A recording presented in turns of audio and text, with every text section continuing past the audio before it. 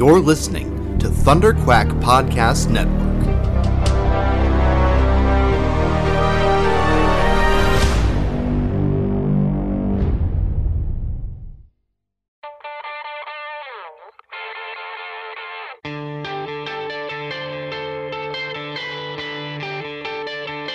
Oh, hey, guys, this is Joe Sinnott speaking from the Epic Marvel Podcast.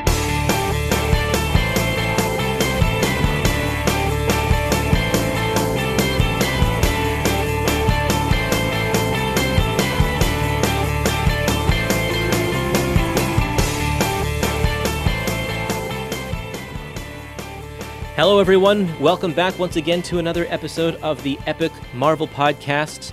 This is Avengers West Coast, Volume 1, or Episode 1, how based on the Epic Collection How the West Was Won, covering a period of West Coast Avengers from 1984 to 1986. I am your host, Kurtis Findley. And I am your Avengers West Coast co-host, Josh Tom. Say that 5 times fast.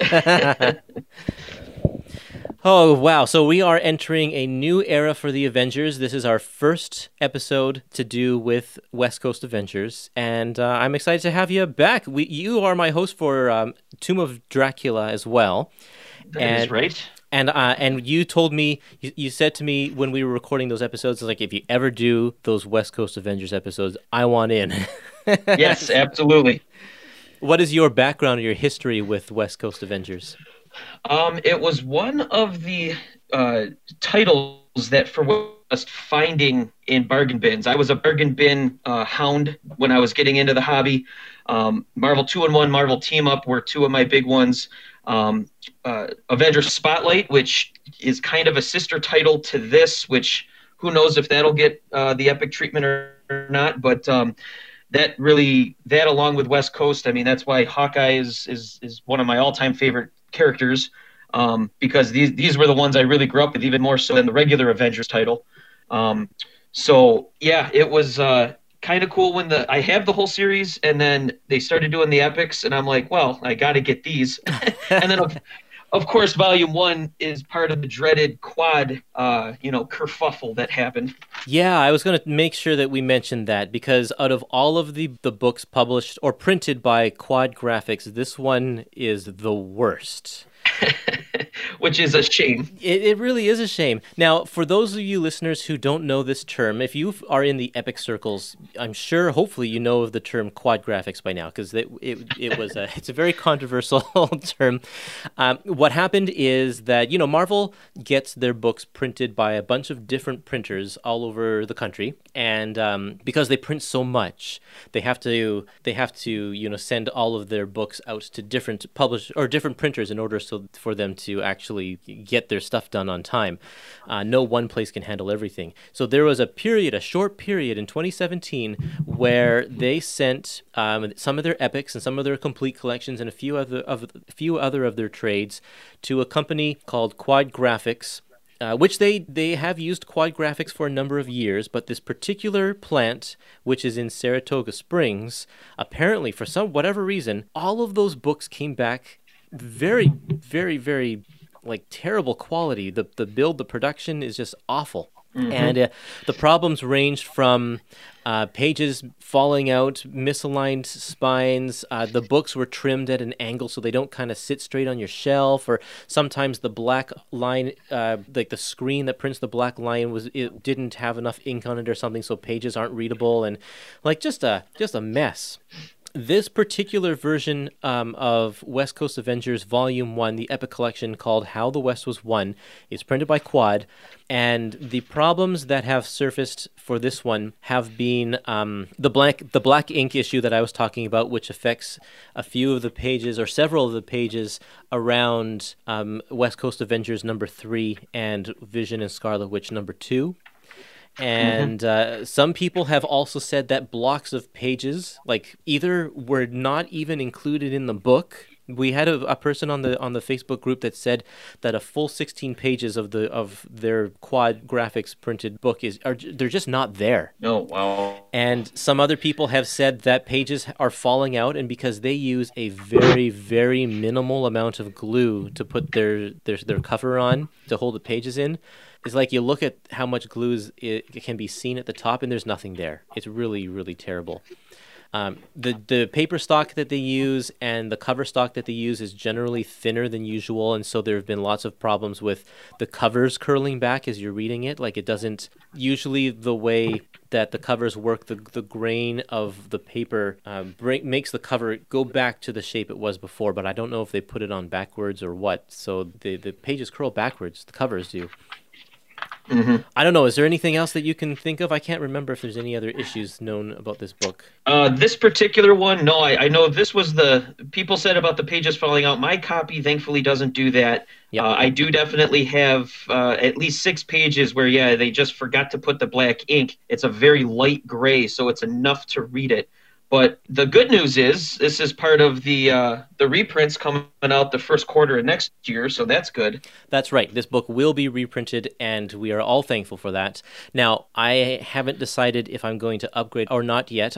My copy, I usually try to buy epics, like I'm sure everybody does, at a discount because they're very expensive. Mm-hmm. This epic I paid full price for, and it burned me that I had to pay a full price for a quad book, but I wanted to see it in person before I bought it, and I can't do that when I'm ordering online.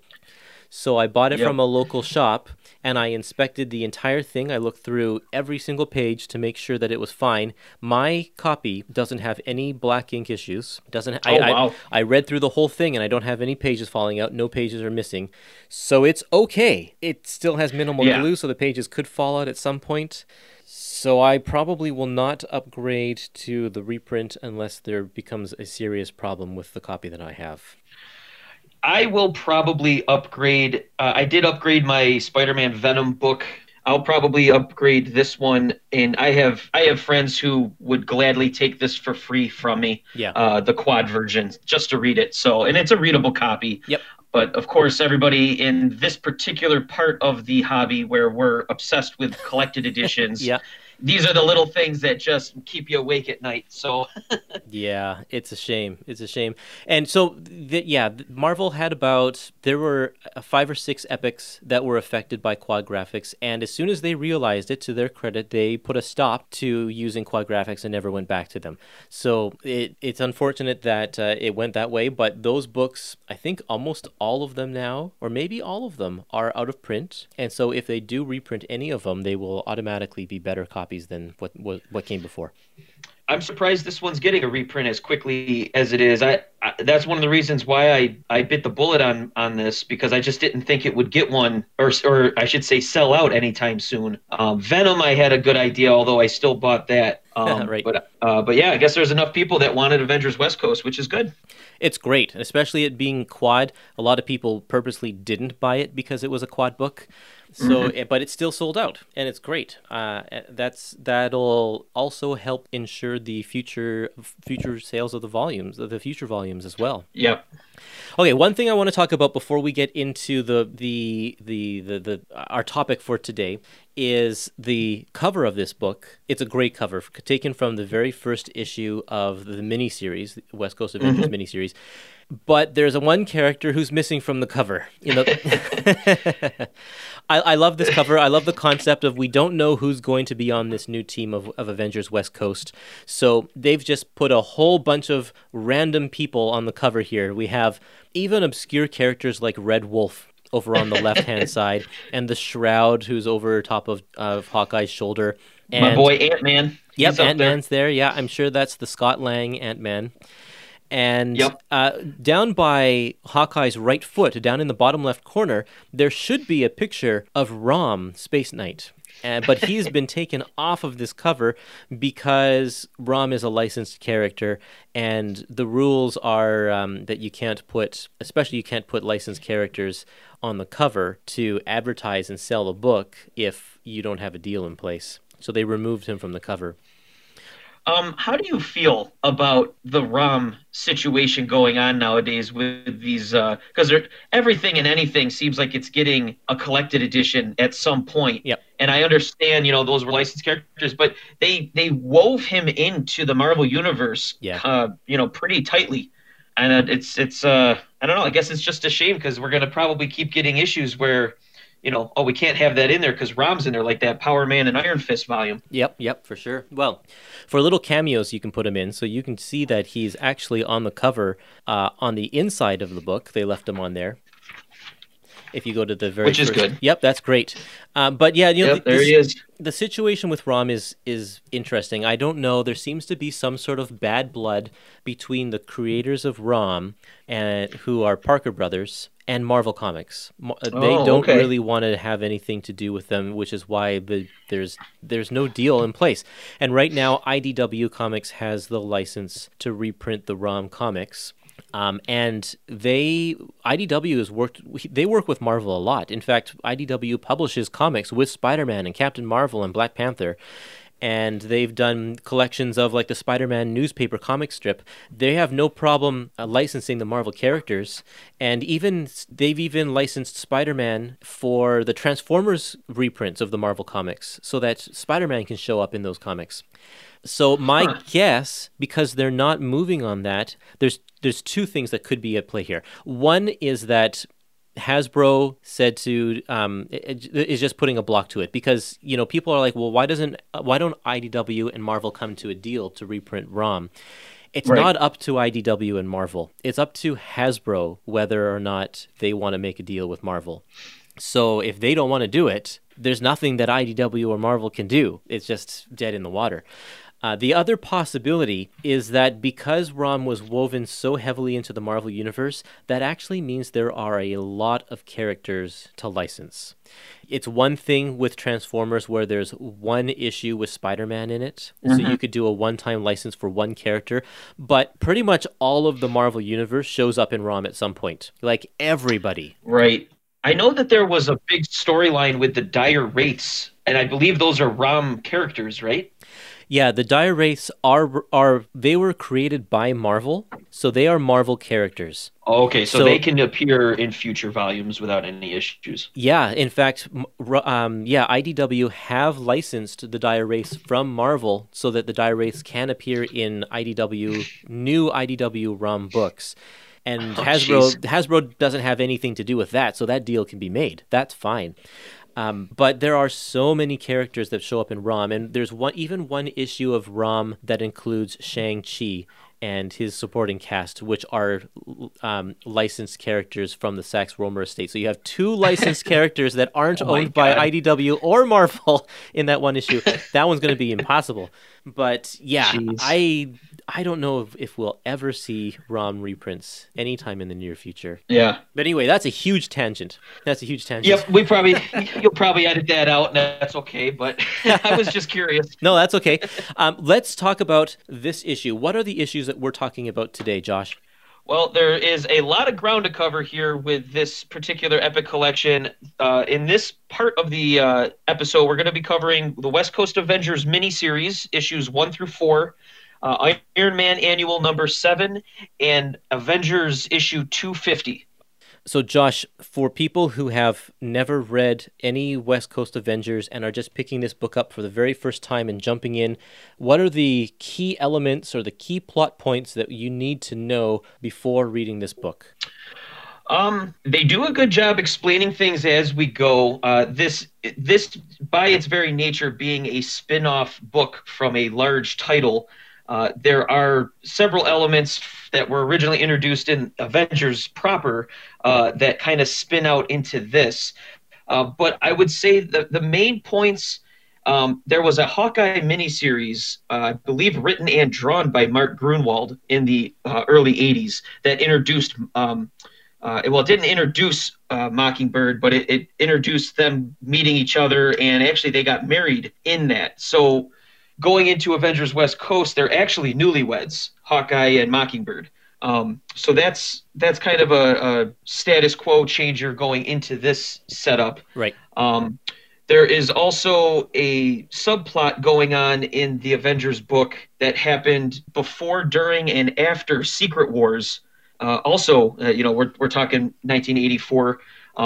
That involved Vision not only being the chairman of the team, but also he's not exactly in his right mind.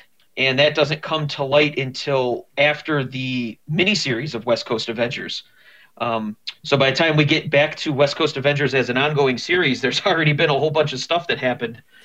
That's one of the things in the main book. That's one of the things that I think that they didn't actually do very well explaining in this epic collection, is that he was under the influence of this giant computer, Isaac, and that was what informed him to create the West Coast Avengers. That's why he wanted another team. It was part of his idea of global conquest because he had some sort of mind meld with the supercomputer Isaac. And so actually this whole team was founded on the idea of subjugating humanity. And that doesn't come across at all here until you get to the very first issue of Avengers, Vision and Scarlet Witch, which in that one, Peter Gyrick is like, we don't want Vision on the team anymore because he just tried to take over the world. And I'm like, what? He just tried to take over the world? How did we miss that? Yep. That's exactly. And this was the same vibe I had when I was first collecting these, because I couldn't get my hands on a lot of the regular Avengers title at the time. So I'm like, wait a minute, what just happened here? Yeah. I thought everything was good. Yeah. Oh man, so that's a shame. But actually, because they don't mention it at all, it actually reads fine, not knowing that that was the intention behind it. It'll be great for people who read this for the first time and then go back to read the Avengers stories, and they're like, "Oh, that's an interesting plot point there that we didn't know about before." So it's okay that they left it out, I guess, but I think that they should have said something. It will be in Avengers Epic Collection, either volume 14 or 15, around there. Probably both of those. That was a long story. So we'll be able to enjoy it in collected form eventually. Yep. Okay, before we jump into the issues, let's go over to our social media accounts and see what did people have to say about this volume of Avengers West Coast. Over on Twitter, David says that he's so glad this is getting reprinted. These are some of my most fondly remembered comics of my childhood, and I look forward to reading them again. Sandrock74 says, I know the legal reasons why it's done, but I dislike how Rom's floating head is removed from the cover of West Coast Avengers #1. That's something that we've already talked about. JL Avenger says, it made me anxiously await the next volume. Jason says the miniseries was great. The regular series was okay. The blank is a C-lister that should have made the jump to Marvel's B-list. The blank. The blank. I can't wait to talk about the blank. Yep. That's great. Okay, so Ryan says, all due respect to Steve Englehart, I really wish Roger Stern had written the ongoing series. JP Roscoe says, it will forever be West Coast Avengers to me, not Avengers West Coast.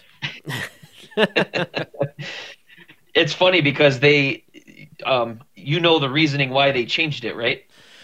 So that it would be alphabetized along with the other Avengers book? Yep, but it's just weird because, well, what about the first, 46 issues? Because it's the same with Avengers Spotlight. It started as solo Avengers. So you had 3 Avengers titles going on at the same time, but they were all over the rack at comic shops. So they had to, the change makes sense, but it's just weird in the middle of things to, and then it, of course, this epic collection, it's called Avengers West Coast, and it's using that later logo. And usually the epics use the logo of the stuff reprinted in there. That's right. So this was a little different. Marvel did a few changes like that at the time. I know that Classic X-Men changed its title to X-Men Classic. Yep, and I remember that. King Conan changed its logo to Conan the King as well.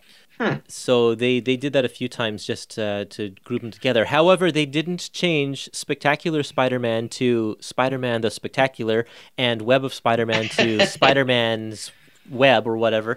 Like those stayed the same. Yeah. So they were a little inconsistent. Those got to stay the same. Well, It's all about branding, I guess. Yeah, that's right. Ray says, I really enjoyed this run, though admittedly being a West Coast Avengers fan, I may be slightly one-eyed. I enjoyed the Wonder Man arc toward the end and found that the Pym Ultron drama quite amusing, if anything else. Loved the art all the way through, and you can't not love anything with Eric Justin, a.k.a. Goliath. Also, I enjoyed seeing more of Tigra, and though the story on the cat people wasn't great, we'll tackle that in Volume 2, actually. It was interesting to see her character fleshed out and her insecurities exposed. An interesting character worthy of more screen time. I agree with that. I think Tigra got a great story in this.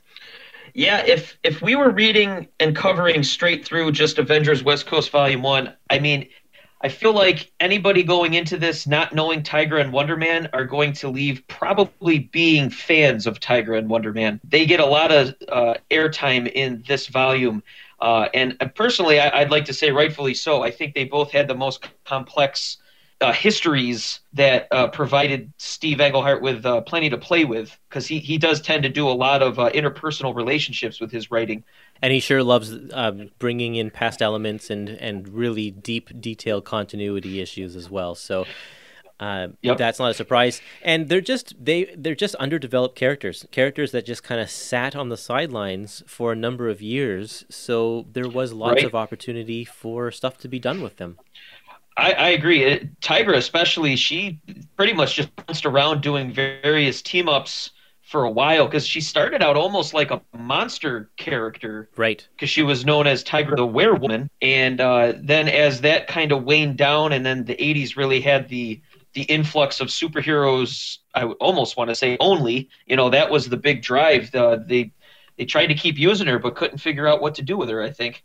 Brian says the artwork was mediocre in the early issues, but I enjoyed the writing, and he links to a cover of West Coast Avengers number 10. And if you just go by that one cover, this artwork is not that great, because it's kind of not a great cover. It's a very odd cover. In fact, all of the heroes, like, their faces aren't to the viewer. Wonder Man looks awkward in the background there, and there's a lot of just negative space kind of around. So it is a bad cover, but most of this stuff, actually, the artwork is nice, and like especially the first issue of the ongoing series is inked by Joe Sinnott, and like you can't get much better than that. Yeah, Sinnott is he's doing a lot, because I believe because Al Milgrom is the main artist of the regular ongoing title, at least for a while. For a long time. He seems to get in comic book circles of fans, he seems to get picked on a lot. From a lot of things that I read, and I've never understood the dislike of Al Milgrom, and I guess it's because I grew up looking at his stuff by Joe Sinnott really making it shine. So you like Joe Sinnott is probably the real answer there. Yeah, but Al that's Milgrom, what I'm saying, yeah. Al's a good storyteller, and maybe his artwork isn't the strongest, and he needs a good anchor behind him. But I think a lot of the reason of that is that he at some point realized that he could make more money by doing more pages in a month, and so he just became fast. He was really, really, really fast. And when you're fast, your artwork's going to suffer a little bit. Sure. So I can believe, yeah. Yeah, there are some times when you look at Al Milgrom and it's like, wow, this is really good. And that's probably from his before period where he was spending more time per page. Okay, so on Facebook, Steve says, I loved this epic collection. It starts with the great miniseries from Roger Stern, then Steve Englehart takes over for a very fun ride. The Englehart subplots just keep you turning pages. Al Milgrom has never looked better than when inked by Joe Sinnott. There we go, another comment. There we go. Yep. And Sean says, this is the series that got me into comics. I had started playing the Marvel TSR role-playing game about 8 months before before Volume 2, Number 1 came out. That's the ongoing series. We were on vacation, in Canada no less, he says that because of me, and I picked up that issue and Avengers number 260. I found number 2 on that trip and number 3 when we got back to the States, and I loved the fact that Hank Pym was included and all the history of the Avengers Marvel Universe that are thrown around in those early issues. I found the series to be very sunny as compared to the main Avengers title at the time. I loved the marriage between Hawkeye and Mockingbird in this first volume. It was fun and light. There weren't a lot of representations like that in comics at the time. Yeah, I love stories like that. We're getting to the point where I don't think kids identify with characters in comics first. I think they know about them with all the various cartoons and TV shows and movies. For sure. And when we were kids, like that was it. It's like, oh man, Hawkeye. I fell in love with Hawkeye just totally based on how he was written in these comics specifically. I just love hearing that other people had those same type of experiences with it. Definitely. That's all the comments that we have today, so I think we can move over to our issues, and we've already been chatting for a while, so we need to get on with the show.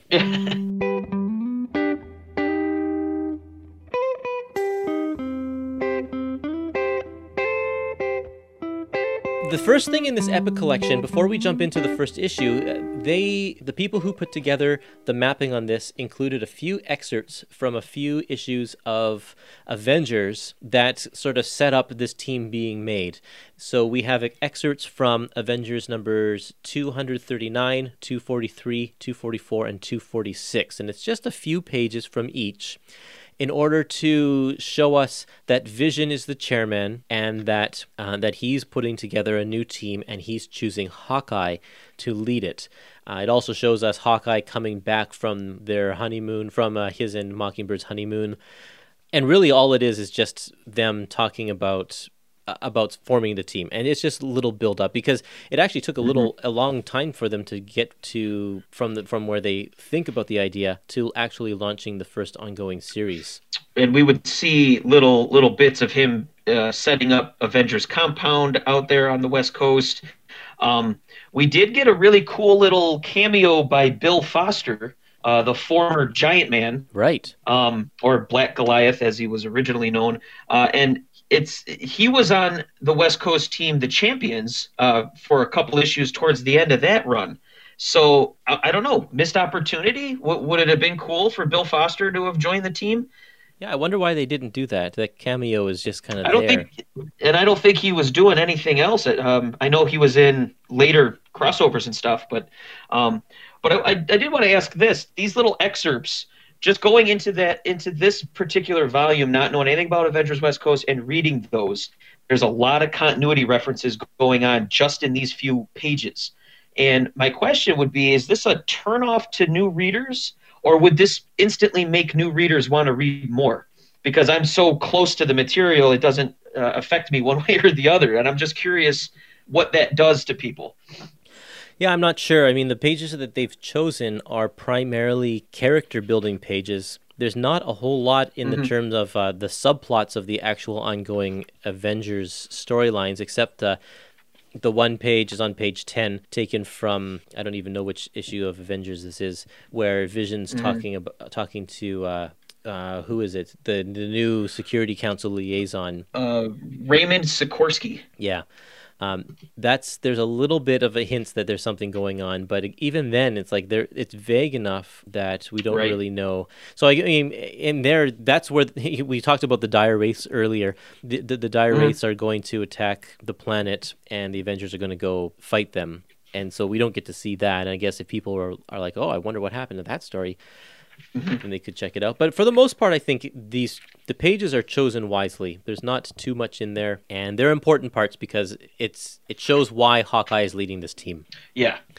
And then that takes us over to issue 1 of a 4-issue limited series, West Coast Avengers, written by Roger Stern, penciled by Bob Hall, with inks by Brett Breeding. And they're a good combination. I really like the two of them here.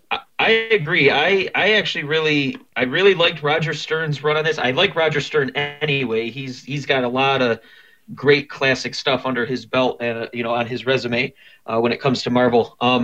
I like this art team though. I think this really it's a classic feel. It's certainly an 80s superhero comic feel, of course. But yeah, they have almost like a very interesting little detail, and they do some cool stuff, which we'll talk about, like with the shroud effect and stuff like that. Yeah. That I really dug. Totally. Yeah, I feel like they really captured the era. Is very similar, I think, to like a Bob Layton kind of a style. Yes. But yeah, they nail it. I think this is a great series. It's a great way to start. And so in this first issue here, Hawkeye puts out a call to several heroes that he knows to see who will join his new team, because right now it is only him and Mockingbird. Mm-hmm. And so most of this issue is just people receiving the call and going to check out to see what. Actually, it's not Hawkeye that puts out the call. It's Vision. Sorry, it's Vision. Yeah, Vision puts out the call, and he's very vague. And it's like, hey, we need you over in San Francisco. Can you go and check things out? And they're like, oh, well, I guess we'll see what this is all about. So Tigra goes, and and then Jessica Drew, because I guess this is something that I didn't know either. They have a little private investigation set up together. Mm-hmm. And Jessica Drew, of course, is Spider-Woman. And she says, I don't know if I trust what's going on here, so I'm going to call a friend to help, which plays up big into the last half of this issue, because that's going to be the Shroud. He comes to investigate, and they think he is an intruder. But also, we get to see Wonder Man. He is a stunt man right now in the movies, and so he decides to check things out. And then we have Iron Man also, who comes to answer the call. And this Iron Man, this is also something we should have mentioned earlier. At this point in Iron Man history, Iron Man is not Tony Stark. Tony Stark has had some problems with alcoholism, and he's lost his company, and he is in the gutter. He's in the gutter, and right now, actually, in the comics, he is in San Francisco trying to start up his own company with a couple of friends that he met, and with his personal assistant or his driver or his pilot, whatever you want to call him, Rhodey, Jim Rhodes. And at one point, Rhodey has to physically wrestle the costume away from Tony, because he's like, you can't be Iron Man when you're drunk because you cause too much damage and you're going to hurt somebody or kill somebody. And so he takes him away, and Rhodey puts on the costume, and now he is Iron Man. So for a couple of years, Rhodey is Iron Man. And the way the Avengers worked at this point is that the Avengers were allowed to keep their secret identities. It was okay if you wanted to remain anonymous, and because you had a personal life going on. So everybody knew that Tony was Iron Man, but nobody knows that Jim is now Iron Man, and he's keeping it a secret. And this is all from the what I believe is a stellar run by Denny O'Neil with Iron Man, which is 2 out of the 3 Epic collections are covering that right now. We're still waiting on a third one to finish that off. That's right. But this was also during the time Rhodey was Iron Man during Secret Wars. Yeah. Which, it's you just assume Tony Stark would have been part of what was at the time the biggest Marvel crossover, but no, he was too busy with booze.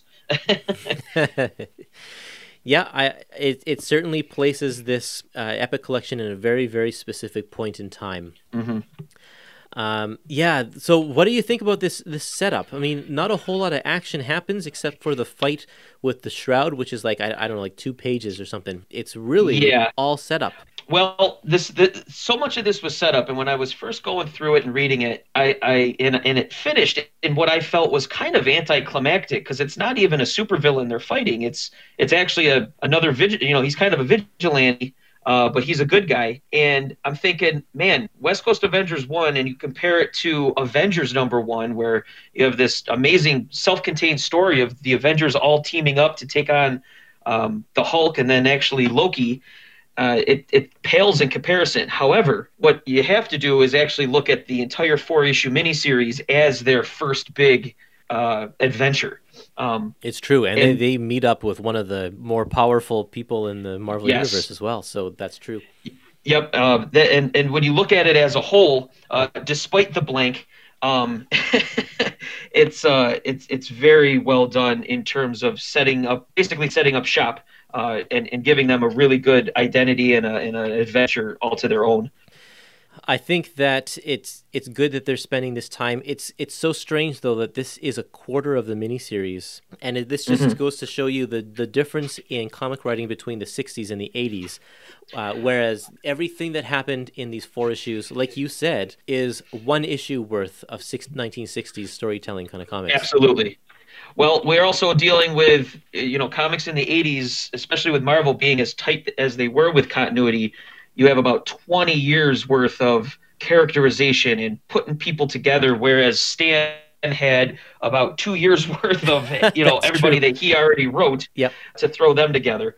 And again, I think it's done really well. I don't want anybody going into this for the first time get scared of the continuity stuff. It's all very much explained. It's not leaving you high and dry. Oh, for sure. But like you said, it's very much a specific point. Did you pick up during the Simon Williams as a stuntman that it looks like they're implying that he is working on a Sean Connery James Bond movie? Oh no, I didn't. That's awesome.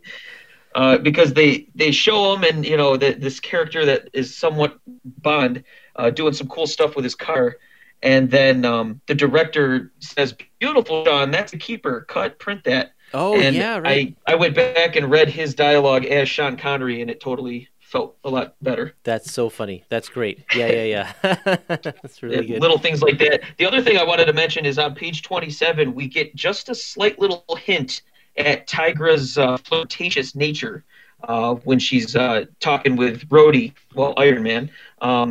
You start to kind of see that side of her, and it doesn't get more developed really until Englehart jumps on.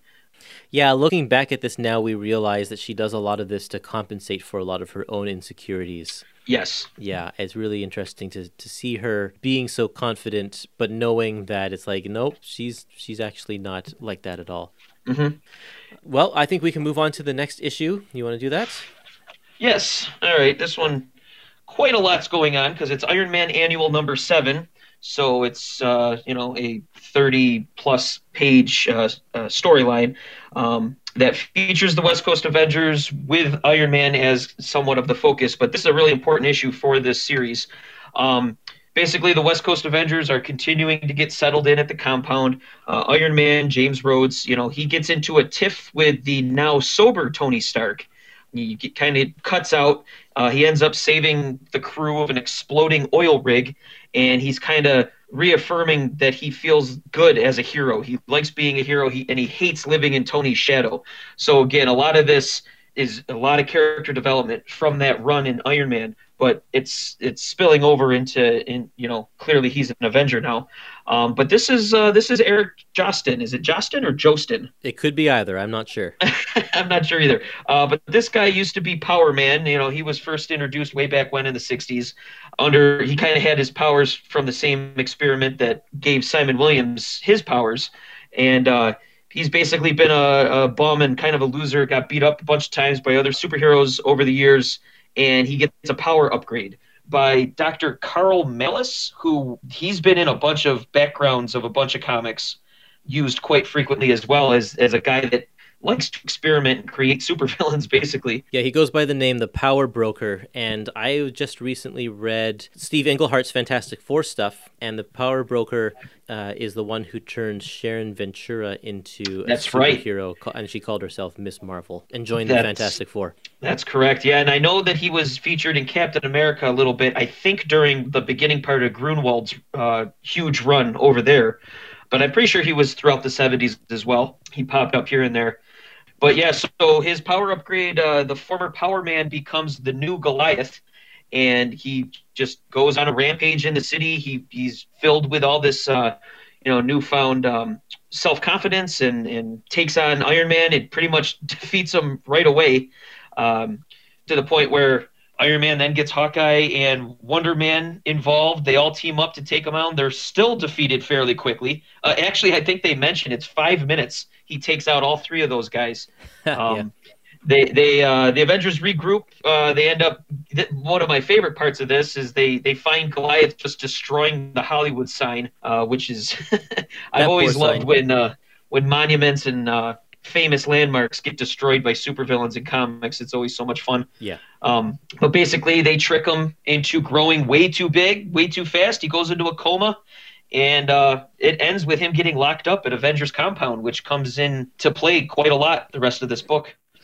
I was so surprised. I read for the podcast the Iron Man Epic Collection, Duel of Iron, in which this issue appears. Mm-hmm. And I had no idea how important it is to West Coast Avengers. I mean, I knew that it, obviously, because the team is there and they're talking about him joining the team, I knew that was part of what was going on in that book. But the whole point with Goliath is so important to down the road because he like appears in so many of these issues later on, and it's amazing that it's so heavily tied into continuity there, and so I'm glad that it's here. I understand why it's here.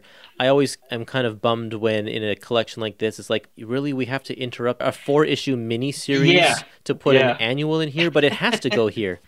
Yeah, I agree. I thought that was, I'm like, wow, you think it would have been after, but it doesn't really feel that jarring. It just feels like, all right, this is just kind of their next sort of story that they're doing as, they continue. Because overall, that miniseries doesn't happen in just 2 days. It probably a few different weeks go by. But this character of the, Goliath, Eric Justin, they use him quite a bit. Roger Stern uses him in the, phenomenal Under Siege storyline. And, he has a future in later Marvel with, I don't want to give it away, but you know where I'm going with that. I do. The first comic book I ever owned was Web of Spider-Man number 60, where Cosmic Spider-Man faces off against Goliath. Nice. Yeah. So this issue is very important because you mentioned this before. Iron Man has to prove to himself that he is a hero. He's going through all of these doubts about living in Tony's shadow, and like, is he actually able to be the hero that everyone expects him to be because of the way the armor looks, and more importantly now, is he worthy of being an Avenger? Like, not just a hero, but a hero among heroes. And that's a pretty big deal. Like, that's a lot of pressure to put on yourself. And by the end of this issue, we find out that he does feel that he is ready to join the West Coast Avengers. Yeah, and if you think about it, he hit the ground running as, a superhero by having to take it over because his best friend and, kind of his mentor, was just so irresponsible and was so awful there for a while. And then he was right into Secret Wars, which instantly teaming up with all these, huge heroes of his day, and he's got to be with them, and they all think he's the old Iron Man, and he's got an interesting story arc to the point where, it's kind of odd that he's just in this 4-issue miniseries, but we'll talk about that. Yes, we will, because I found that odd too. One of the things I did want to mention about this, and it's not a huge big deal, but for me, I love it, is Hawkeye's Sky Cycle. I know Cap will fly one here and there over on the main team, but I've, again, always associated Hawkeye with that thing. Right. And I don't know, this is where we see it for the first time in this volume, and we see it a bunch more, and I just think it's a really cool, vehicle that he gets to ride around on. He kind of has to, because he can't keep up with everybody else. If right. He doesn't have a Hawkmobile. So. That's right. That's funny. Yeah, I like the artwork in this. Is drawn by Luke McDonnell, who was also doing the regular series of Iron Man at the time. And and just these big splash pages where Goliath is either growing or shrinking, and you see the multiple Goliaths on one page. Page 75. 75 is awesome. great. Yep, it's really, really nice. And the inker for this one is really nice too. Aiken and Garvey. These are a team of a pair of guys that work together, but they do a really good job over Luke McDonnell's pencils. Luke sometimes cannot be the strongest penciler, and I think he gets, if he's paired with a certain inker, he can look really, really good. And this is one of these cases where these two guys are making him shine. Sure. Yeah. Absolutely. Okay, moving over to West Coast Avengers number 2. Here we go. This one's called Blanking Out. And in this issue, there is a bank robber, a thief, who is robbing banks, and he just looks like, I don't know, like static or something like that. It's really neat with the artwork because they just use a Zipitone pattern on him against his silhouette. Zipitone, man. Yeah. And what it is he's stolen some tech, and the tech gives him this force field around him that disguises him, and also everything kind of like he's indestructible, basically. And he uses that to rob banks and get money. And so the Avengers have to take him out. And I think this is good because this is the Avengers' first time in the field. They are a brand new team of people who have never worked together. Like, this specific group has never existed before, even though some of them have worked with each other before. But they're going after the blank, and they mess up. Basically, Simon lets him get away, and he feels a lot of guilt around this. Yes. and like this is his first chance to prove himself on the team, and they can't do it. So they spend the whole issue kind of trying to track him down and stuff, and in the end they end up causing more problems than solving them because they blow up a gas station, and that's not a good thing. So the guy gets away in the end. Yes, a guy known as the Blank with a force field was able to get away from 5 Avengers. Yeah. This again, you have to take the whole miniseries as its entire story. But yes, now issue 2. This is the Avengers level threat. It's almost like they were kind of like, oh, what do we do? We're bored. We have nothing else to go after. But it does. You brought up how Wonder Man, he screwed up and he feels bad about it. This is kind of important to his character arc all the way through to the ongoing series and in Vision and Scarlet Witch, the beginning of that. Yeah. He kind of has a story arc that really is getting established here, and we do get some payoff. So this is part of it.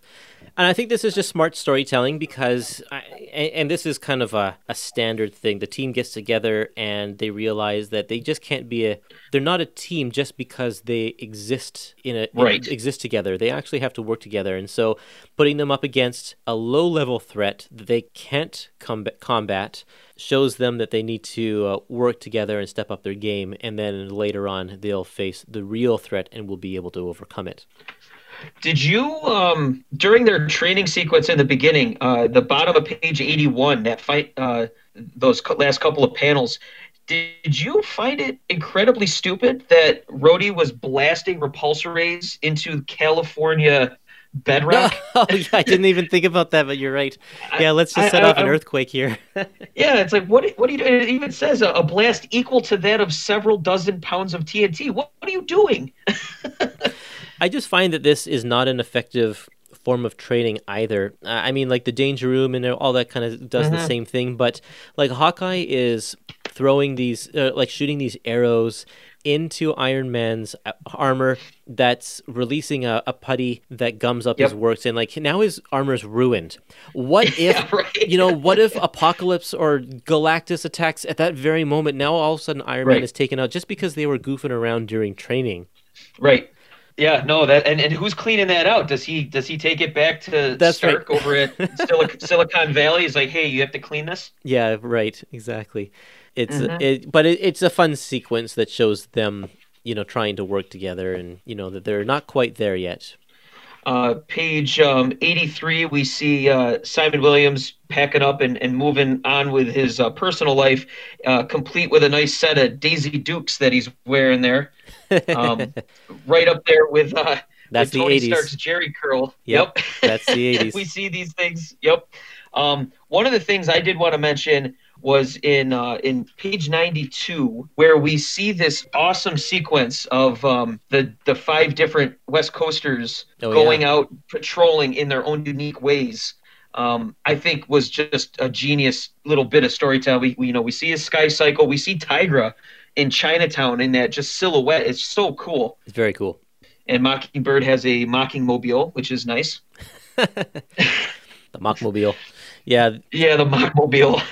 The thing that stood out about this scene to me is that they are all so high up in the sky, and like I always wonder when people are patrolling and they're like swinging on the top of the buildings, how do they actually see the tiny people down below that are actually causing the crimes? Like we're talking, this guy is just one person who is just a petty thief, and they're like flying in the sky trying to look for this guy. It's like they're not going to find him this way. I mean, agreed. They end up doing it, but it's kind of by fluke. That's superhero comics for you. That's right. You just assume Batman knows exactly the guy 50 floors down who he has to land on. Yep. Speaking of superhero comics, on page 97 with this, one of my favorite bits that happens in just about every superhero story, Rhodey here, to put out this fire, destroys public property in order to do it by ripping off the back of this dump truck. And again, I know that eventually Marvel creates this idea of damage control, but this is just, was this completely necessary? I mean, I guess, but... Well, what's another... If I was the owner of that truck, I'd be pretty mad. For sure, but they just blew up a gas station, so it wasn't one more truck to the damage, Yeah, that's true. Yep, that's true. Exactly. That's so you can kind of understand, eventually years down the road when Civil War happens in the comics, where it's like okay, this has been going on for a long time, that these guys keep destroying stuff. And, who knows who got hurt in there? Probably lots of people. Yeah, right. The gas station wasn't abandoned, I don't think. Well, you should probably mention the big surprise ending here for this issue, because it sets up the next one. For sure. Yeah, the technology that this guy, the Blank, has covers him with some sort of ionic energy or something like that. And what happens, though, is it actually opens up some sort of a portal or releases the energy where Graviton had been trapped for a long time. Which I don't have in front of me his last chronological appearance to here, but he was clearly stuck in some sort of other dimension or limbo of some sort. And that final panel where he's just levitating the mug with that look on his face, that's pretty good. It's really good. And I love it. And he's just like, oh, you don't like the Avengers either? Oh, I think we can be friends. Yep. So here's our big bad, our big Avengers level threat going into issue 3. Really cool thing with issue 3, West Coast Avengers, they're cleaning up a freak blizzard in California. And this is actually thanks to the Casket of Ancient Winters over in Thor was opened up by Surtur. So there's a whole storyline going on over there. That was during, I believe, Walt Simonson's run. And it affected every Marvel book in November 1984 cover date. I love it. Yeah, I love that kind of stuff. So much fun. Yeah. And it's like, it doesn't have any bearing to the plot or anything like that. But I love just the fact that, Marvel decided to do that across the entire run of comics. Just to put the snow in there. Yeah, it was what was really cool about it is because, again, you're growing up, you're grabbing whatever comics you can, as a kid, and I didn't have any of those Thors at the time, so I had no idea. But then I started piecing it together in a weird backwards way. I'm like, what is with everybody dealing with this weird blizzard? I remember Spider-Man was doing it, and I'm like, then it all clicks, and I'm like, I just thought it was genius that all these writers could get on board and be like, oh yeah, I'll do that in the beginning of my issue, sure. Yeah, and this was before things like Inferno, where they'd put a little triangle in the corner box saying this is a crossover or tie-in issue. Yes. Because like Inferno did the same thing. It's like all of a sudden there's a heat wave, and that, you pick up any comic from Marvel in during the Inferno months, and they are making mention to this heat wave that's going on and the demons popping up and stuff. But this was before that kind of thing. So that clears up the snow. Just actually, they even mentioned how it just sort of disappeared. And we kind of get a little side story with Tigra and Wonder Man. They kind of do some of their own bonding. They decide to go undercover with the Shroud, so the Shroud comes back in order to get into the Blank's hideout. And basically, they're surprised by the fact that they thought they were just going to go in and take down the Blank, and then Graviton shows up in all of his glory and absolutely decimates them. Yeah, he's a cool villain. I really like Graviton. I think that he is just a classic evil villain, just egocentric. He doesn't have any bigger aspirations than just like... In this one, he just wants to take over all organized crime. So he's taking out all the mob bosses and stuff. Yep, he almost basically setting himself up to be the kingpin of the West Coast, which I think is really cool. I think that makes sense that he, he's got a whole plot that actually serves him well, because then he wants to be a big player. Couple of things I liked. Well, first off, Tigra in leg warmers, but also a bikini. Well, she's covered in fur too, right? So yeah, right. But if you noticed on page 105, the final panel, she's carrying off the guy, and there is a Frisky cat food billboard. Yeah, with with the slogan "Here's the beef," a play on the '80s "Where's the beef?" for Wendy's commercials. That's right. I love stuff like that. It's just great. They talk about how the Hollywood, or they don't talk about it, but we see the Hollywood sign. So it has since been repaired since Goliath was beating it up. Thanks to damage control. Yep. And then when we have this whole bonding moment between Tigra and Wonder Man, we get some cool flashbacks to both of their histories, which are both pretty intricate. And they summarize them really well here, where it doesn't feel clunky, you're just dropped in the middle of things. But we see the sequence on page 113 where Tigra can go back to she doesn't get to turn back into human, but she can disguise herself as a human. Yeah, with a magical amulet that she has. Yes, which that's kind of cool. And it plays into going forward, doing this, being undercover and everything. That she's able to do that is really it plays a big part in the next issue. Yeah, it was nice to see both of them kind of talking together because these are the two characters that are kind of the most underdeveloped out of all of them. Aside from Mockingbird, I guess, because she's fairly new. But to have these two kind of bond together and become friends, I guess, in a sense that I like this relationship between the two, and it just provides for some good character development for both of them. For sure. And then when they eventually do go undercover, the two of them, and it goes horribly wrong, we have a reason why. Like at one point, Simon goes undercover and gets caught, and Tigra blows her cover in order to try and save him. And even though Simon could probably handle himself, she busts in there. And I think that's because of the conversation they had just before. She may not have done the same thing if they hadn't had that conversation. Yeah, that's a good point. Before we move on, I also just wanted to make mention. So while this part of the team is doing this, Hawkeye was all about setting up, having a party, grilling some steaks, having people, having everybody get together and have a good time. He's got a apron on that says "Happy Chef," and he prides himself on his, being able to grill up steaks. These are the little moments about Hawkeye that makes him such a great character. He's a regular guy. He's almost every blue collar guy I've ever met. This is him. And, I love where they've taken him to this point. And like I said, we get to continue to see Hawkeye be just that kind of guy, just a guy's guy, which is awesome. It also provides good character arc for him because he doesn't know if he could be the leader that the Vision thinks that he is. Right. Because he's just a regular guy. He's got no superpowers or anything like that.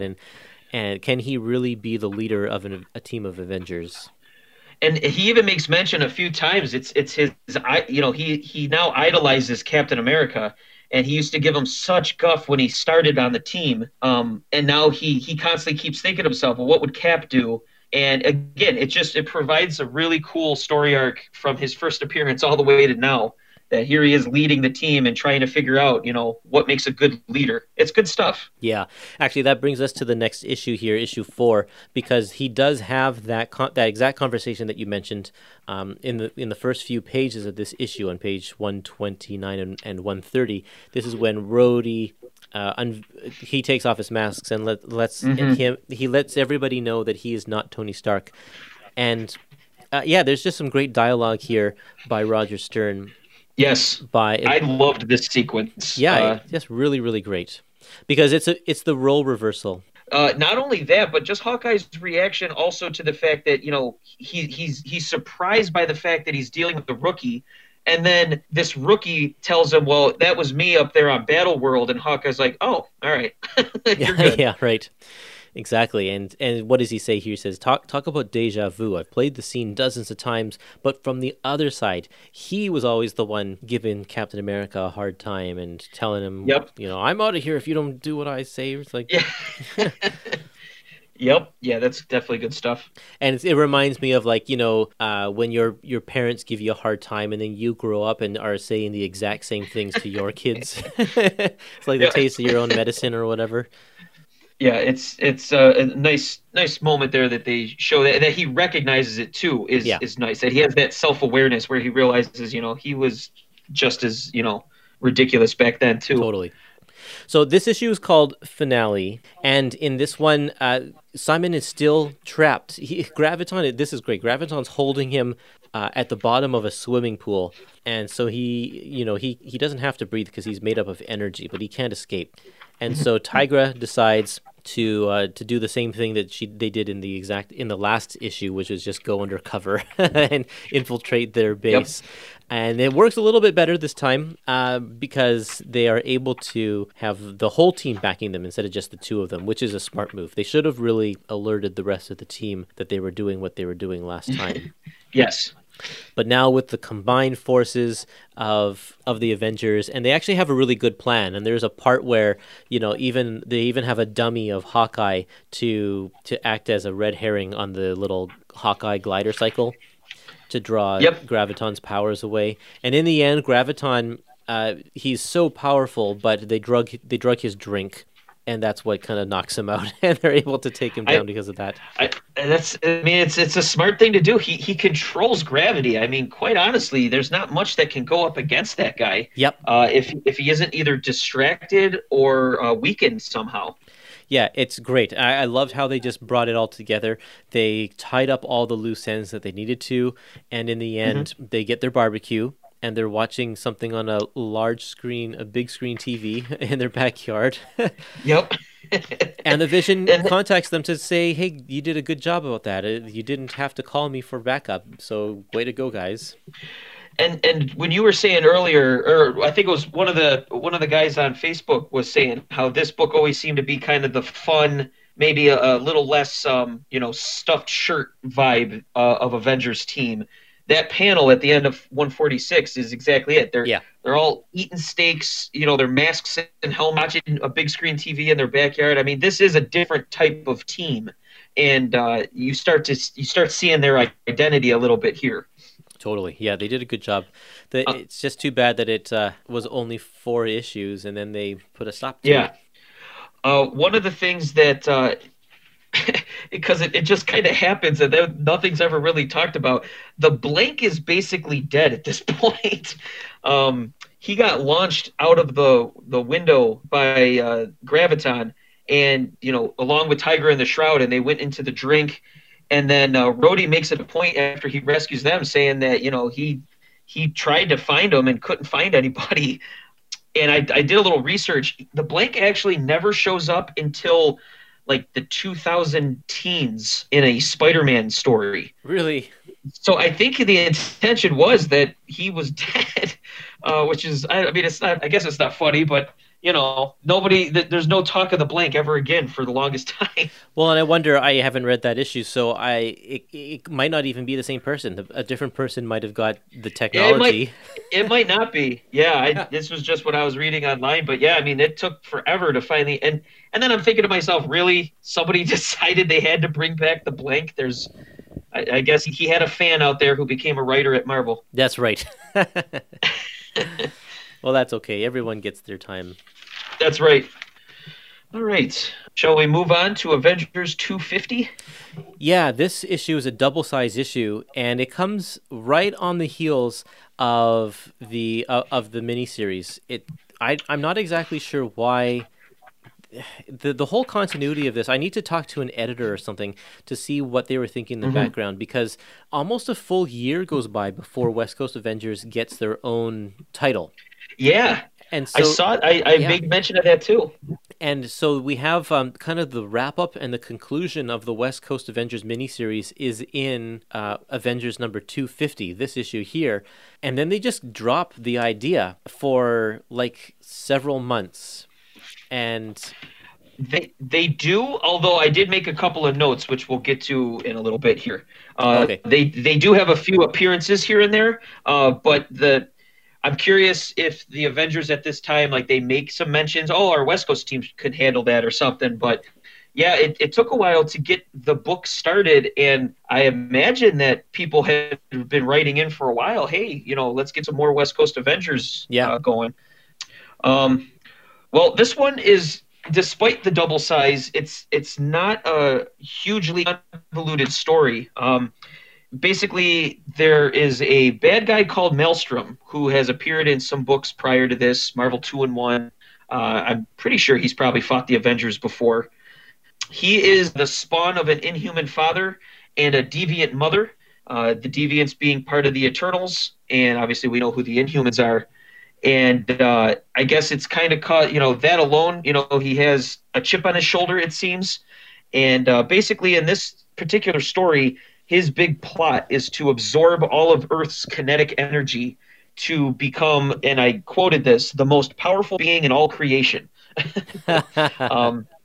So this brings both teams together in order to take them on, and the way that they dispatch them is actually really, really cool, which I won't spoil. But it's a lot of it has to do with the two teams coming together. We see a lot of various character plot lines getting played out here between East Coast and West Coast. Let's see, this is one of those things where there's a lot of continuity going. We got some Vision doing his, still being under the control of Isaac or influenced by Isaac, the supercomputer.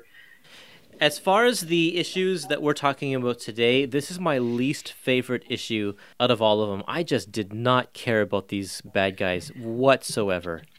They had his henchmen impact. are terrible. Yeah, they had no impact on me. I will say Maelstrom himself looks kind of like Jean-Luc Picard from Star Trek: The Next Generation. I just kept seeing Patrick Stewart, so I kept hearing Patrick Stewart's voice as I read him, so it made it a bit more enjoyable.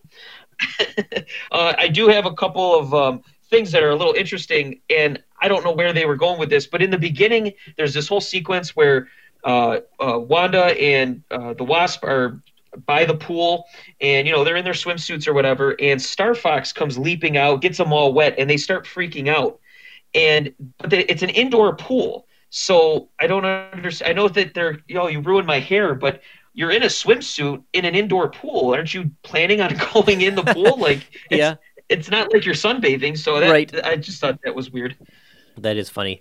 I think that's just to kind of play on the tropes that it's Jan who's the one that's upset. Wanda doesn't as much care, but Jan is definitely the fashion conscious one or whatever. Sure. Page 160, you had talked about before how it's not a very smart way how the West Coast Avengers decided to train. Well, this takes it to a whole nother level. Hawkeye is firing arrows at his wife, who happens to be balancing apples in either hand and on her head. And then he trips, and the arrow goes right to her head. And I'm just like, you guys can't see it. Like, what is this? Yeah, that's an amusing scene. And it's like, I don't know, it's the whole William Tell with the apple thing. Is like, obviously you trust your husband as the marksman he is. Hawkeye never misses his mark and stuff. But yeah, you never know when there's going to be a random earthquake in California. Especially if Rhodey's shooting repulsors down at the San Andreas fault line right now. That's right. Yeah. A couple other weird little things in this that, again, made this at least enjoyable to me. Page 163, the panel where we see Captain Marvel zooming in, and she changed herself into a different radiation, which is what she does. That, to me, just looks like a bunch of hot dogs coming in. And again, it made me laugh because it's like, oh, she could turn into hot dogs now. That's cool. That's awesome. But I liked on page 166 and 167. Yes. I was just going to say, this is great. This is great. We see the two teams. You have a double page spread here, and thank goodness that the pages, the way they happened to fall in this collection, that we see them side by side, because it wouldn't have the same effect if we saw them on opposite page, or you have to turn the page over. You have the East Coast team on the left, and you see the West Coast team in their plane on the right, and they're all talking to each other. On the top, you get the big panel where you see them all together, and then in the bottom tier, it's all one panel, but it's broken up into sections with the panel gutters, and then you each get to see what their thoughts are individually, what they're thinking, and they're pretty much all thinking kind of, or at least on the West Coast side, they're all thinking the same thing, which I found amusing too, but no one's willing to say it. Yeah, they all have kind of, I don't want to say necessarily doubts, because obviously they're superheroes, they're going to go do their thing, but it just brings more of that human element to this, and it's just kind of cool to zoom in and focus on each one of these characters going in, because we talked about Mockingbird. How many of these big, huge fights has she been in? I know she's had SHIELD training, but I don't think she's really had too many supervillain run-ins. Yeah. And, this could be pretty scary. Yeah, I think it's really neat to see just where they go. All of these characters are kind of insecure. If you look at all, except for Vision, because he's... And maybe Hercules. Yeah, I guess Hercules as well, because he's just like, I can do anything because I'm a god. But yeah, all of these characters have their own interpersonal issues that are going on in their personal lives, and usually, I mean, I guess that makes good soap opera drama, right? To have all of that going on, because you can pull any of those elements into the story at any time. But yeah, just to have though a team of 12 people, or I guess 11 people, that where all of them have all of their issues, like that's a tough act to balance. No wonder we need 2 books for all of these characters. Right. And it was kind of smart because in the past it was, Marvel always had, the one Avengers book, and then, they did even before there was a strict 6-member policy, they still kept the team at a manageable size. Yeah. For, I'm sure, writers and everything to be able to keep tabs on everyone. You didn't have some giant, 15-member team at all times. This was a really interesting and fun way, I think, to keep these guys going as Avengers and not have a team book that was completely, way too crowded or whatever. Yeah. Although having so many people on one team is nice in certain circumstances. Like, it's always great when, we have the annual crossover where the East Coast and the West Coast gets together and everyone's together. Like, those moments are fun. And when Brian Michael Bendis started Avengers and he put like literally everybody on the team, or George Perez and Kurt Busiek when they did their Avengers and everyone was on the team. Yeah, totally fun. Not something that's sustainable over a long period of time, but always fun to kind of get those moments in there every once in a while. Agreed. Page 175, we get a cool splash panel of a bunch of the Avengers fighting this gargantuan maelstrom. He's been absorbing all this energy, and I have to laugh. Mockingbird, what are you doing? What are your sticks going to do? Well, you got to try something. I suppose. I mean, Tiger's scratching up his knee. Hawkeye's arrows are at least exploding ones, but it's just funny. She's just smacking his ankle with her sticks.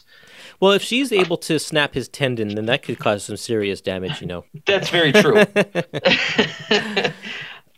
And I did like the top panel of 181 where they're doing a little bit of trickery again, trying to lure him into a different area. And you have to actually scan the whole panel because you have Tigra over in the one corner hiding, Mockingbird up high, and then Hawkeye over at the other corner. And I like that. I like how they're ready to strike, but you actually have to look around the panel on that one.